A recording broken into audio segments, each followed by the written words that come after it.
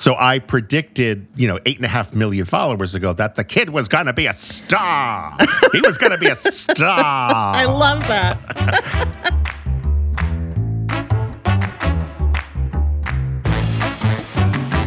Hey, David. Hey, Amy, how are you? I'm good. How are you? I'm okay. Let's start out with mailbag time. Mailbag time. We got a really nice message from a listener named Deb Filioli From where? on Instagram. Instagram? She said, the last episode had me laughing out loud while driving and listening. You and Amy are always fabulous, interviewing amazing guests, but the two of you alone are such a hoot. Always enjoyable. Oh, That's really nice. Thank you, Deb. That's very lovely. You get a free T-shirt when we have T-shirts to give out. We don't have anything to give out, but you'll get one. Hey, so how was your food 2 weeks? What would that be called? A fortnight. How was your food How was my fortnight? That's like a good that. one, isn't it? That's a really good one. How was your food fortnight? Well, it was good. I was in Florida for a little bit. We had school vacation week, and we went down to Central Florida, Cocoa Beach, where my husband's family has a condo. His uncle has a Nice. condo that he lets us stay in, which is great. And we went over to Disney, which I thought... Oh, my. I thought it would be like an endurance experience, and it was actually endurance. delightful. It was so fun, and I really wasn't expecting that. And food-wise, I've always been a big fan of Epcot because I love wandering around the countries. And Right, yeah. To do a world tour in about, 1 acre. So goofy. Couple interesting things. One, the China Pavilion no longer has any Chinese employees working there from China because everybody left during COVID and they never came back. So It's a little bit weird because it's like you go into the China Pavilion and it's a bunch of Surfer dudes. No, it's actually elderly retired dudes. It's very cute. They do their best. Yeah. But there is a crêperie at the Pavillon de France. Oui. And they have actually savory and sweet crepes. So we went to the Ratatouille ride, which was cute. And they even have cider, that's pretty good, right? Wow. To do the Yeah. Norman style, buckwheat galettes with cider. Wow. Good job. So that was fun. And then our friend of the pod, Adam, who Yes, who we adore. Who over we there love. in England. and he was our London expert when we did Yes, he an was. episode on where to eat in London. He was in town very briefly to visit his Yes. family, and I'm he so came over jealous. for dinner. I know, it was we missed So you. jealous. And I made dinner for him. So it was great. I made kind of cozy comfort foods. And And did you guys go out? Because I know one of the things Adam wanted to do when he came back home to the Boston area. The Boston area. Wow. I don't know where that came from. The Boston area to have Duncan was to eat real New England food. Did he do that? We did not go out because I wanted to sort of have him over. So, but I did make this. It's not New Englandy, but it's a Swedish apple pie from my book, which is kind of like apples with a big snickerdoodle cookie baked on top. Oh my! It's sort of apple slices suspended in a snickerdoodle cookie. It's very good. He enjoyed that. And we did have some blueberry wine from Maine. It was a sparkling wine. It was pretty tannic. Little Puckery? puckery? A little puckery, but it was good with chocolate. I wasn't loving it at first, and then Adam happened to bring some Cadbury chocolate over from London as a hostess gift, and it was delicious with chocolate. Oh, nice. So, yeah. Okay, Yeah. David, how was your food fortnight? My food fortnight. Well, for part of it, the one was away, as you know, in Uruguay, but he's back, and it's wonderful to have him Yay. home. But there's not really. Well, actually, wait. There is. This is going to be a rant, I think. Here. Oh, wait, is this a moment of outrage and indignation? I've been making a lot of sourdough. I'm back to doing the sourdough. You're back on your Yeah, sourdough? I'm doing it again. I just feel Okay. very guilty that I'm not doing it and everyone else is. And they're getting better. Wait, and ahead of everybody's me. doing it again? Yeah, well, I mean, I look online and everyone's doing it. And Okay. Maurizio Leo's book, The Perfect Loaf, came out, so I got really jealous. Oh, and I'm right, like, right, yeah. I miss all of that.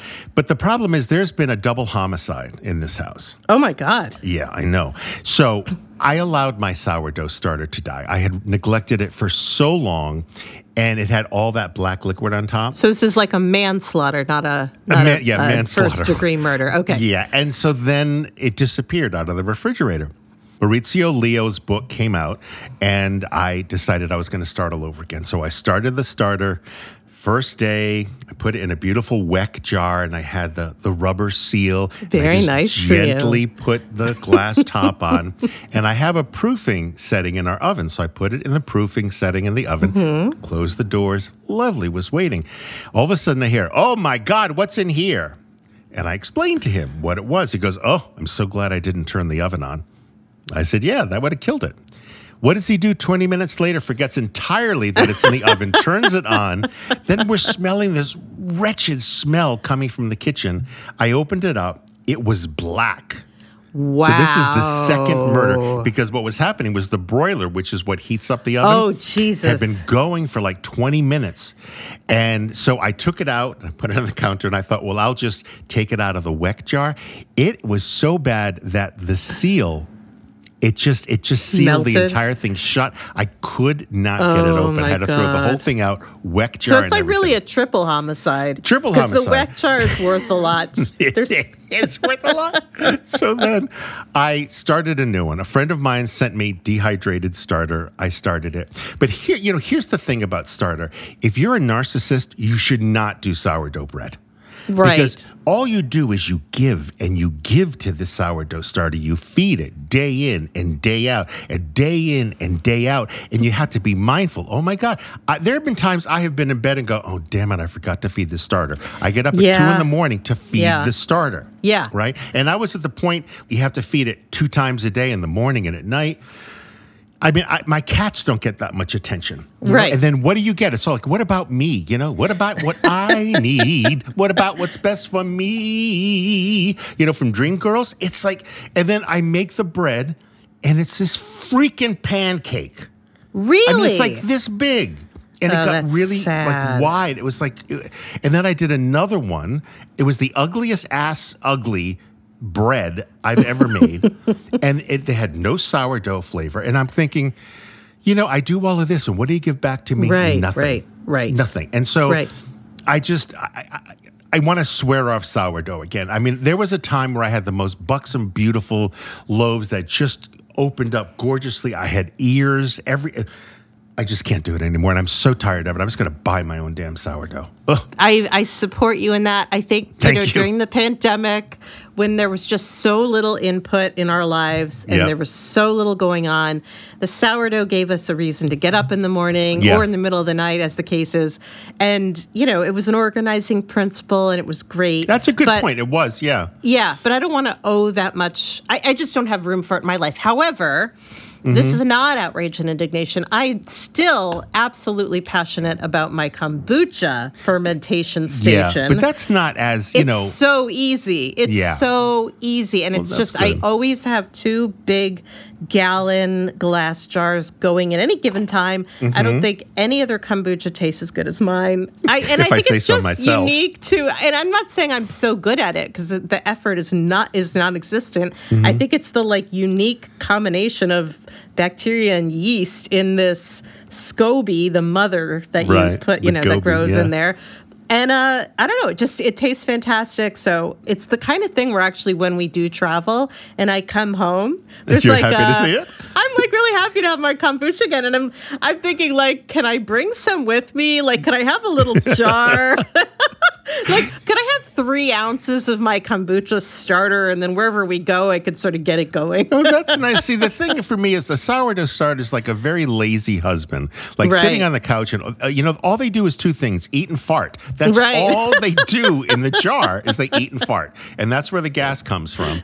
And it's like, no, I'm not going to reward you for sitting on the couch and eating and farting all day. I'm just Right. not going to do that. So I don't know. I'm going to try one more time. I mean, there was a time really it was great to have it, but I would worry. I mean, we have a cat sitter.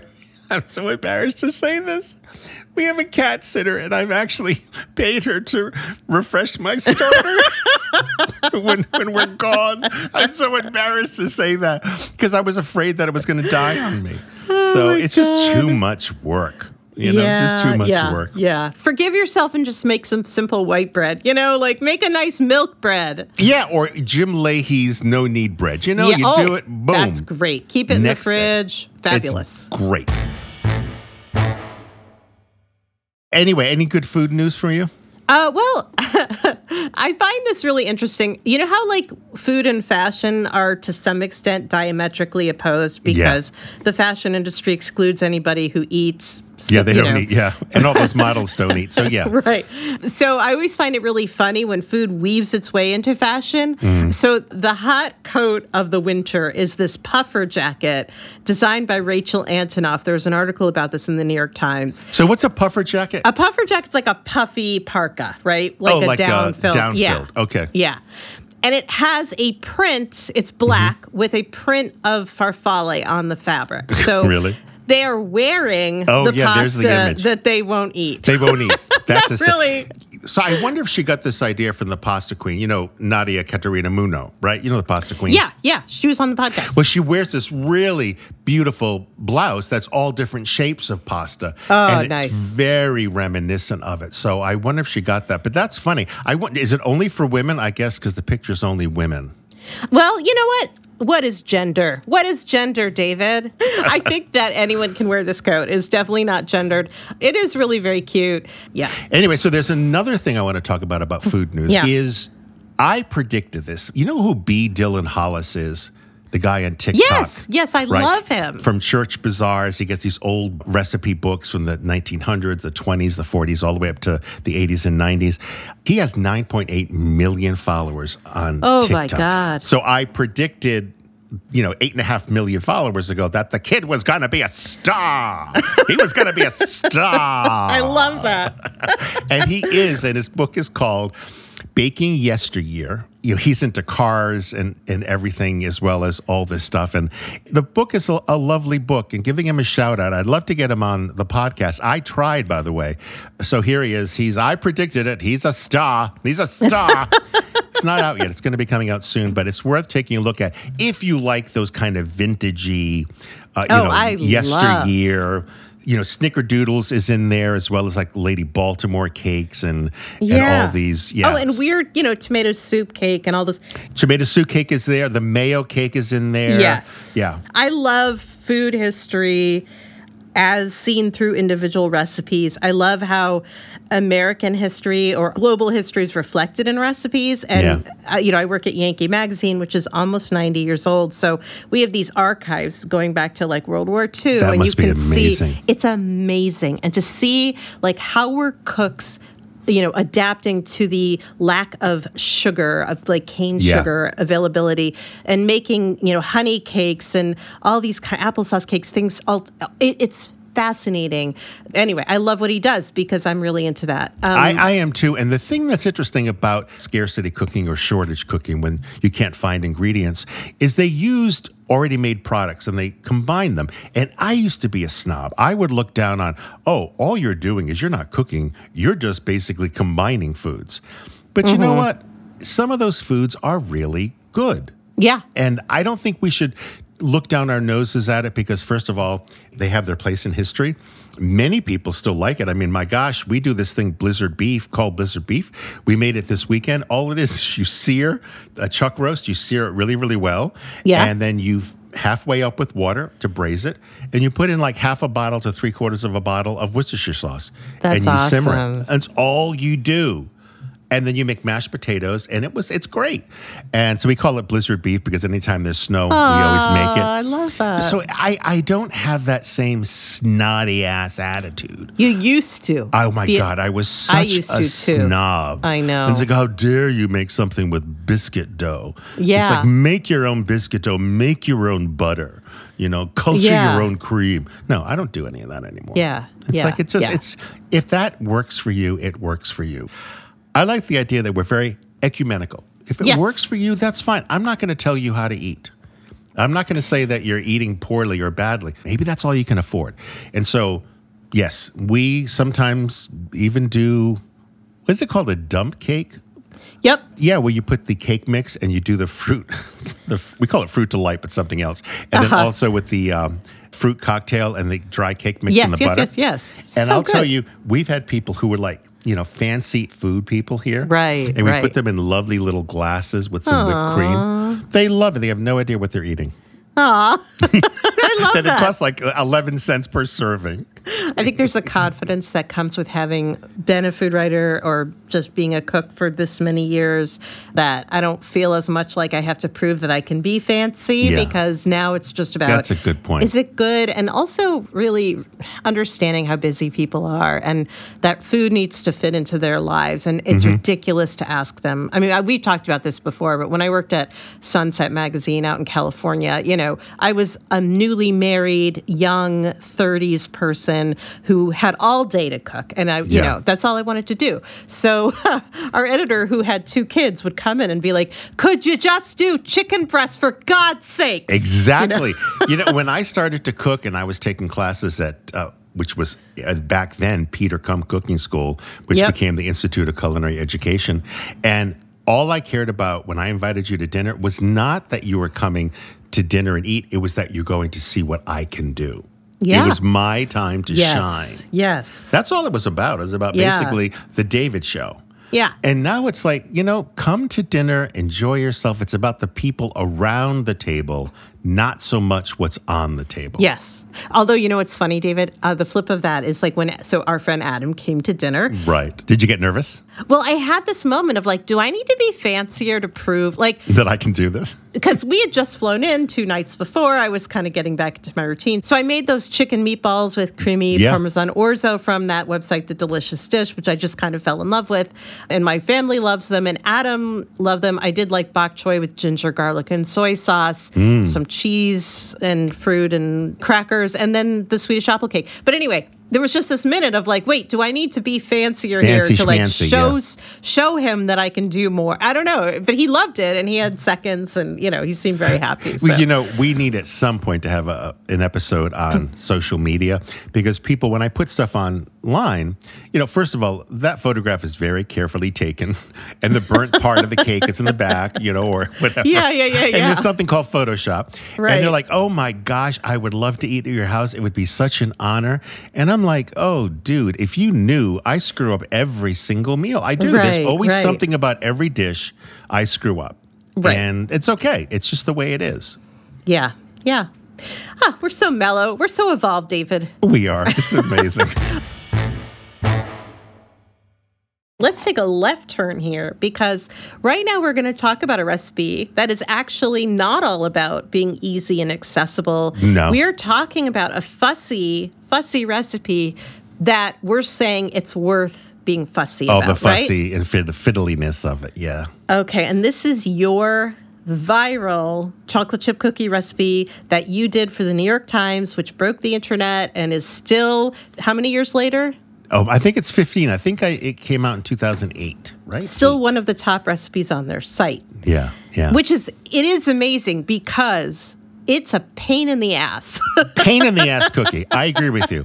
It's a terribly but worth it. Pain in the ass cookie. It is. It's kind of like us in our marriages, right? Pain in the ass, but worth it. But worth it. And today, Vaughn Vreeland, who did a video, he's done several videos on the cookie. He loves it. Now, everyone, this is the cookie that's based on Jacques Torres's chocolate chip cookie. That's the base recipe.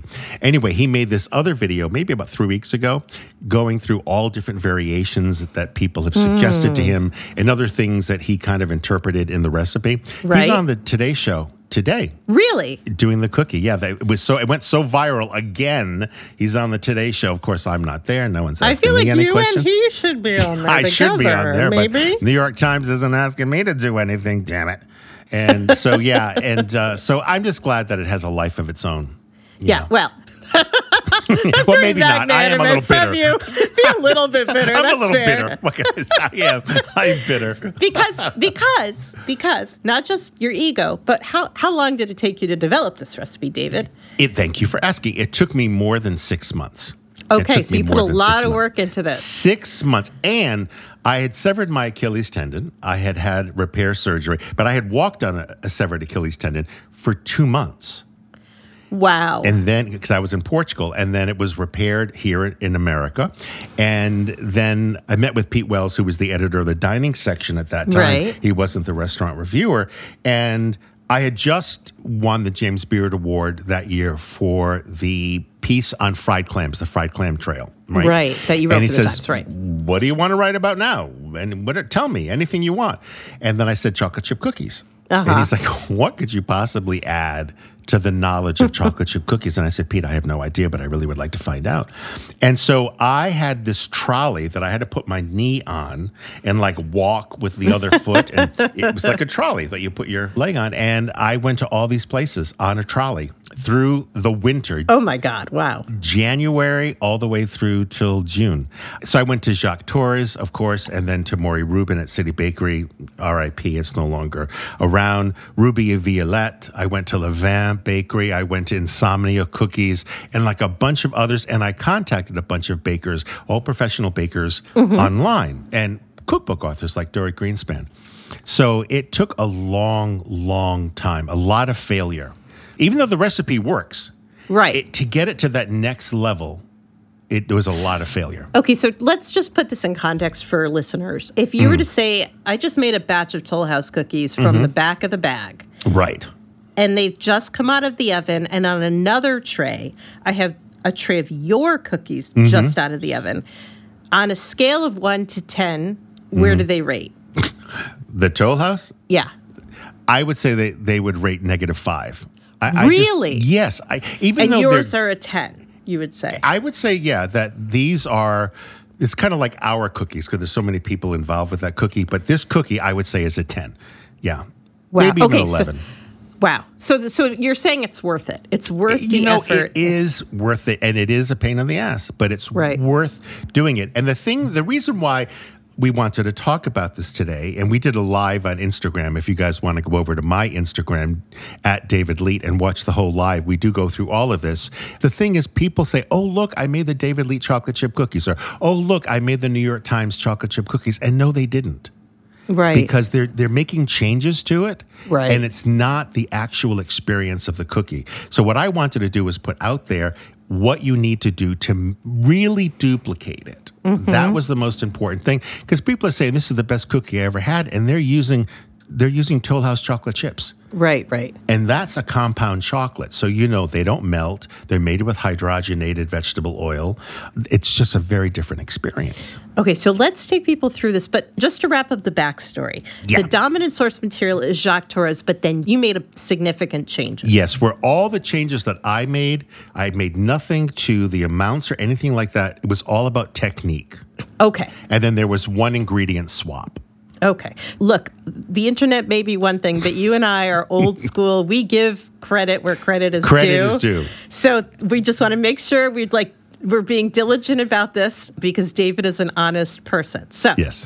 Okay. So we're saying the formula, the ingredient list is from Jacques Torres, but let's talk about what you learned to make the perfect chocolate chip cookies. What are the 6 principles or elements of a perfect chocolate chip cookie? You have done your homework, girl.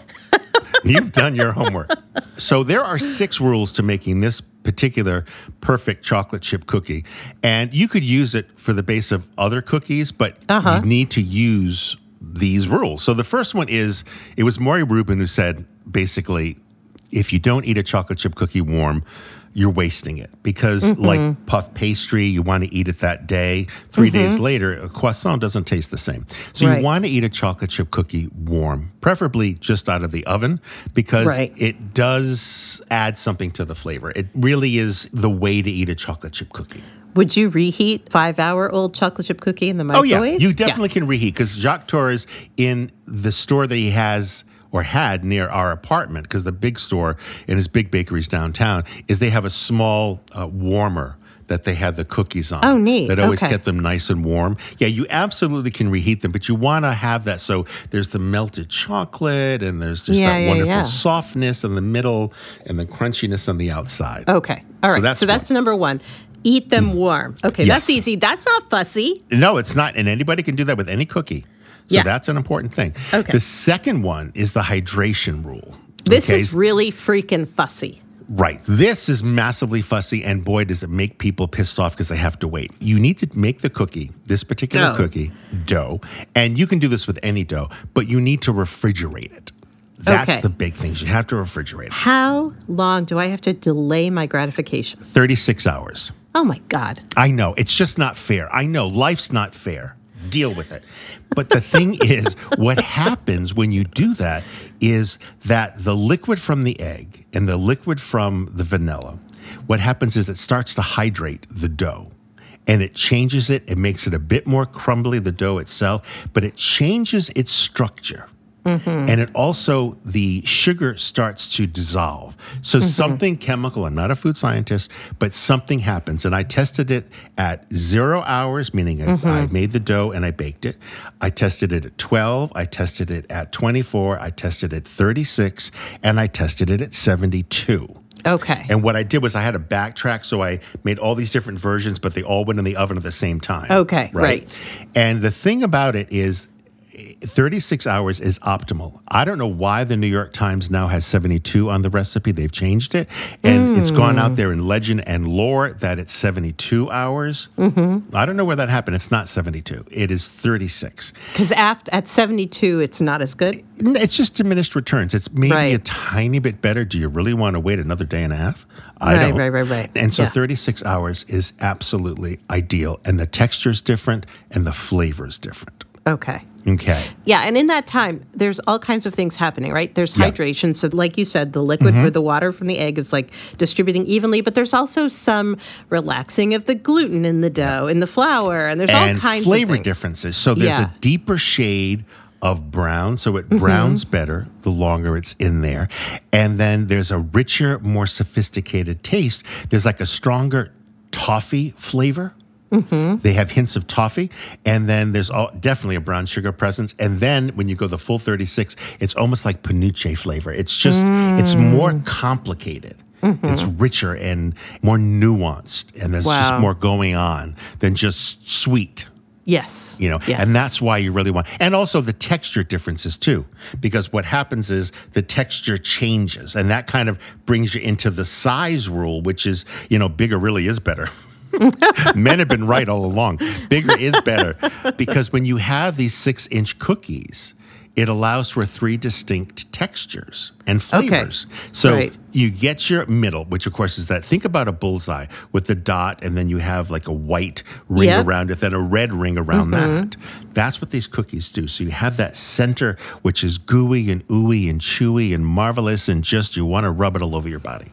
Then you have the outside ring, which is crunchy, and there's caramelly flavors, and it's marvelous. But then that ring in between, it's where they kind of meet. So it's not fully chewy, it's not fully crunchy.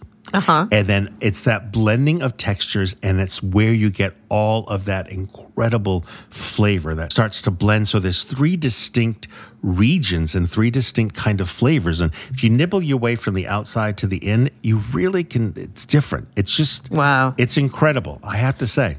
Okay, so we're halfway through. We've got eat them warm. We've got hydrate them, let them rest in the refrigerator, and make them big. Okay. Now, number 4. Yeah, this is the one that really does piss people off a lot. That's as if hydration didn't. Okay. Right. Is the 2 flour rule. You have bread flour. You're such a diva. You have cake flour. And the thing about this is no one understands how hard I bent over backwards to try and make this work and make it easier for them. Right. In the original recipe, and if you look on Martha Stewart's site, she has the cookie, but it makes like 45,000 cookies. She has the original Jacques Torres The original recipe Jacques Torres as he does it. It's not bread and cake. It's bread and pastry flour. Okay. And so it has different protein contents. Bread has higher protein content, and then a pastry has much lower protein content. So then what happens is you get the chewiness from the more protein, and you have sort of like that more delicate from the lower protein. Now people say, but if you put together cake and you put together bread, doesn't that make all purpose? And it does, basically, but it's different ratios. Yes. Well, you have the same weight. It's the same weight. Yeah. But the thing is, I think because you have the bread and you have the cake, even though you're mixing it up, there's still cake and bread flour. And it's a significant amount. I think it's like 8.5 ounces of each. But the reason why Jacques does it is not to be difficult. Jacques is a human barometer. He can like just stick up his finger and go, it's a little humid today or very humid. I'm going to use more of, I think he uses more bread flour at that point, or maybe more pastry. I'm not sure. So every day that proportion changes so he can get consistent results. Right. So at the times, Pete and I were like, what are we going to do? And I said, Jacques, people are not going to want to go and buy pastry flour. It's just too hard to find. It is really hard to find. Really hard.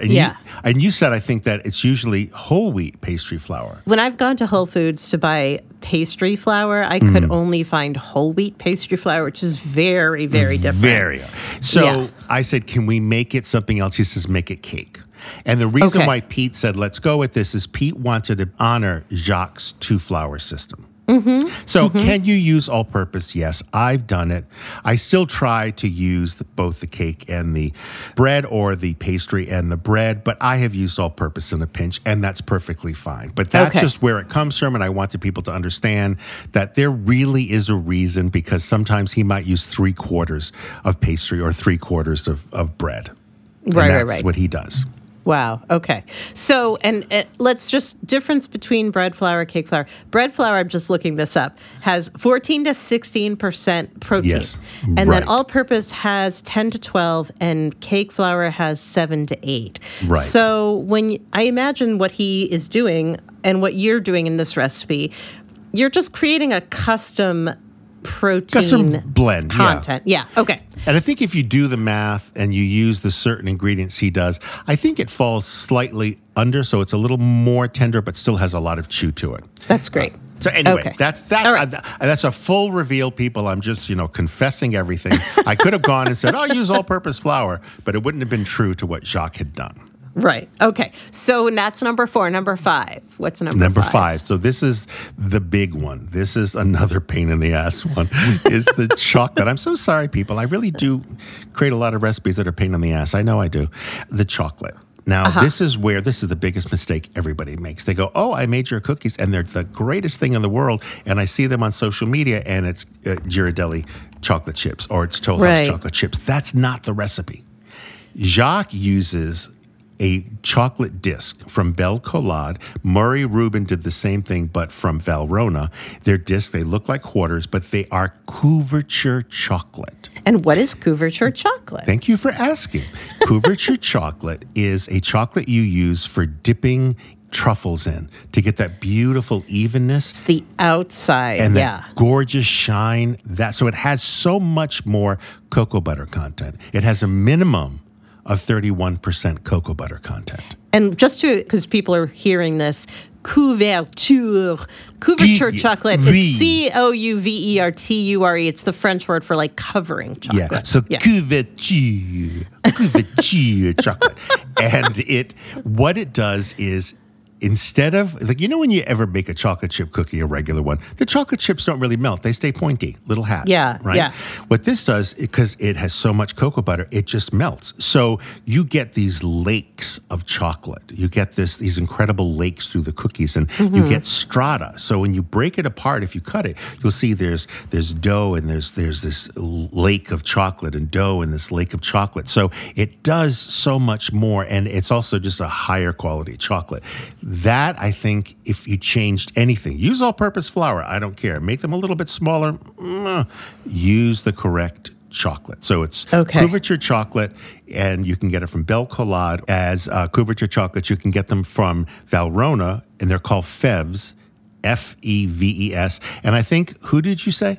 Guittard also has them. Guittard, I think, also has couverture chocolate, but that's really what you should do. And then the last rule is the salt rule. Okay. Now, I can't say before me nobody was using salt on their cookies. I can't say that because they were. I got the idea from Dory Greenspan because she has, her world peace cookies. They're so good. They're amazing. And they have salt on top. They're actually the Korova cookies from Pierre Aimé. I'm pretty sure. And that was in her very first book, which was Paris Sweets. I think that was her first book. And then she renamed them World Peace Cookies. But I first heard about salt on chocolate. When the one and I were in St. Petersburg in 2003, we went into Yasevli's Delicatessen, and it's not like a sandwich delicatessen. This is where you get beautiful foods and chocolates and everything. And there were these bars, and we got it, and they had sea salt studded on top of them. And it was an eye-opener. So I had forgot about that, and Dory says, why don't you put salt on top? Because it really makes the flavor pop. That really was the finishing element. So you have a combination of 4 or 5 people contributing to that. Right. That's great. That's so cool. Yeah. So all we're saying here is, of course, you can make regular chocolate chip cookies. Yes. This is like, let's say it's a snow day or something. You have somebody coming over. You want to make something special. You want to put in the time. This is like the best chocolate chip cookie you'll ever make. But you can make other kinds of cookies. You can, absolutely. And the thing is, people say, I have to wait. Well, not necessarily. This makes 18, so take 3 out, because they are, 2.5 to 3 ounces each, maybe even more. And so take a couple, bake them off. That's fine. You know, and put the rest satisfy in your the fridge. sweet tooth and put the rest in the refrigerator for the 36 hours, and you'll see the difference. You'll never go back. Yeah. Now, you told me that a lot of people have come to you and said, I love putting brown butter in my chocolate chip cookies. What's your advice for that? Well, I don't think you should melt the butter and brown the butter and then let it cool to room temperature and put it in, because you're putting a liquid in. That's a tremendous amount of liquid. What I think you should do is brown the butter, let it cool, put it in the fridge so it hardens. And then take that and then use that, because when you're taking the room temperature butter, not melted, just regular stick butter, and you are whipping it with the sugars, you're whipping in air, which creates some structure. So when you're using melted cooled butter and you're pouring it in, you're melting the sugar. Right. And it's kind of a different structure. So I would just chill it and then use it, and you're going to see that there's a huge difference. Wow. That sounds great. Yeah. Yeah. Okay. Well, David, any other tips, anything you've learned? Because here's one thing that's funny about doing recipe development. This is certainly true for me. You might develop a recipe and say, like, this is great, publish. But 5 years later, you might have this idea and come up with something. And you're like, oh my God, it's even better. So yeah, there are a couple. Yeah. One of them is, I must have been having like a brain aneurysm when I wrote the recipe. And I said, take the whole thing and put plastic wrap on it and put it in the refrigerator. It's so hard to scoop when it comes time to make the cookies. Right. So you're saying like taking the entire ball of dough, and that's how you hydrate it, let it sit in the fridge for 36 hours. Exactly. I let it sit in the fridge in the mixer bowl. Yeah. I just covered it with plastic. And no, it's just too hard. There's so much butter in there, it's just too hard to scoop. What to do is take them, measure the balls out, and I would weigh all of your ingredients. Absolutely weigh the flour, the butter, everything. You're going to get more accurate results. And then make the balls, weigh the balls, create them, and roll them up, put them in a plastic bag, and then put them in the refrigerator for 36 hours. It makes it a lot easier. The other thing, and this is going to be so hard to do on a podcast, which is audio, is the shaping of it. Right. Is what I do is I take the ball. So imagine the ball is a globe, like the Earth. You want to pull it apart from North Pole to South Pole. So you have a left side and a right side. Okay. And then turn those pulled sides or ripped sides upward. So it's really kind of craggy. And then push the bottom of that together. And then any discs that are going vertical, take them out and put them horizontal. Because if they're horizontal, they're going to melt into a nice puddle. If they're vertical, they're just going to kind of melt into this like little spot. Okay. And then the last tip is the recipe says, and put salt on top and put them in the oven. Don't do that. Put them in the oven for half the time, and they start to spread. The chocolate starts to melt. The butter starts to melt. Put the sea salt on then, and it sticks to the cookie, and there's more surface to stick to. Interesting. Okay. Then put it back in the oven for the remaining time. Okay. These are the extra steps you can take. David, you've sworn off publicly. I'm holding you to it. You've sworn off sourdough today on this very day. But there are still some recipes that you'll go to the mat for, and one of these is chocolate chip cookies. Yes. Oh, and also, too, do not ever please put nuts in this cookie. Nuts do not belong in chocolate chip cookies. I don't care who you are. I don't care what you say. You could be the Walnut Council. I will say to you publicly at one of your annual conventions, you do not belong in chocolate chip cookies. That's your opinion, David. I know it is, That's an but they just opinion. don't belong. It adds a whole different thing to it. All right. you know? Well, in your chocolate chip cookies, they do not have a place. They do not have a place in my world. They are not good in these cookies. But I do love walnuts. They just don't belong in this cookie. I know. I love them. I love them with chocolate. But yeah, okay, Yeah. not in this one. Well, No. honestly, David, this is cool because it is fun to go the extra mile to make something truly great sometimes. Mm-hmm. And you've given us the tools we need to do that. And what I think is fun also, Ames, is for people to understand sometimes what goes into a recipe. Because there's so many recipes out there now. They're a dime a dozen, but a dime for 5 dozen. But something like this, you realize, oh my God, the work that went into it, the collaboration that went into this, the thought that went into this, and then how it changes over time and it improves because of all what you put into it. And sometimes I find that fascinating. I remember Julia Child talked about that with her coq au vin recipe. And it's amazing how it changed over time. Wow. Yeah. It's interesting that you bring up the coq au vin recipe because that's another example. Her recipe has you cooking the chicken and you cook the onions separately All and the you cook the parts mushrooms separately. So they all have their own flavors before they go into the combination. It's a real fussy, pain in the butt recipe, but it's it is delicious. worth it. Yeah, It it's kind is. of worth it. Yeah, I agree.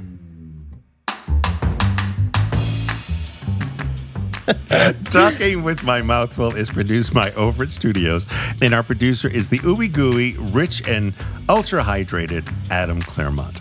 You can reach Adam and Overt Studios at overtstudios.com. And as always, if you like what you hear and want to support us, you actually can donate to the show now. On all the show notes on all the platforms is a donate link, and we'd love it if you'd help. Ciao. Bye, David.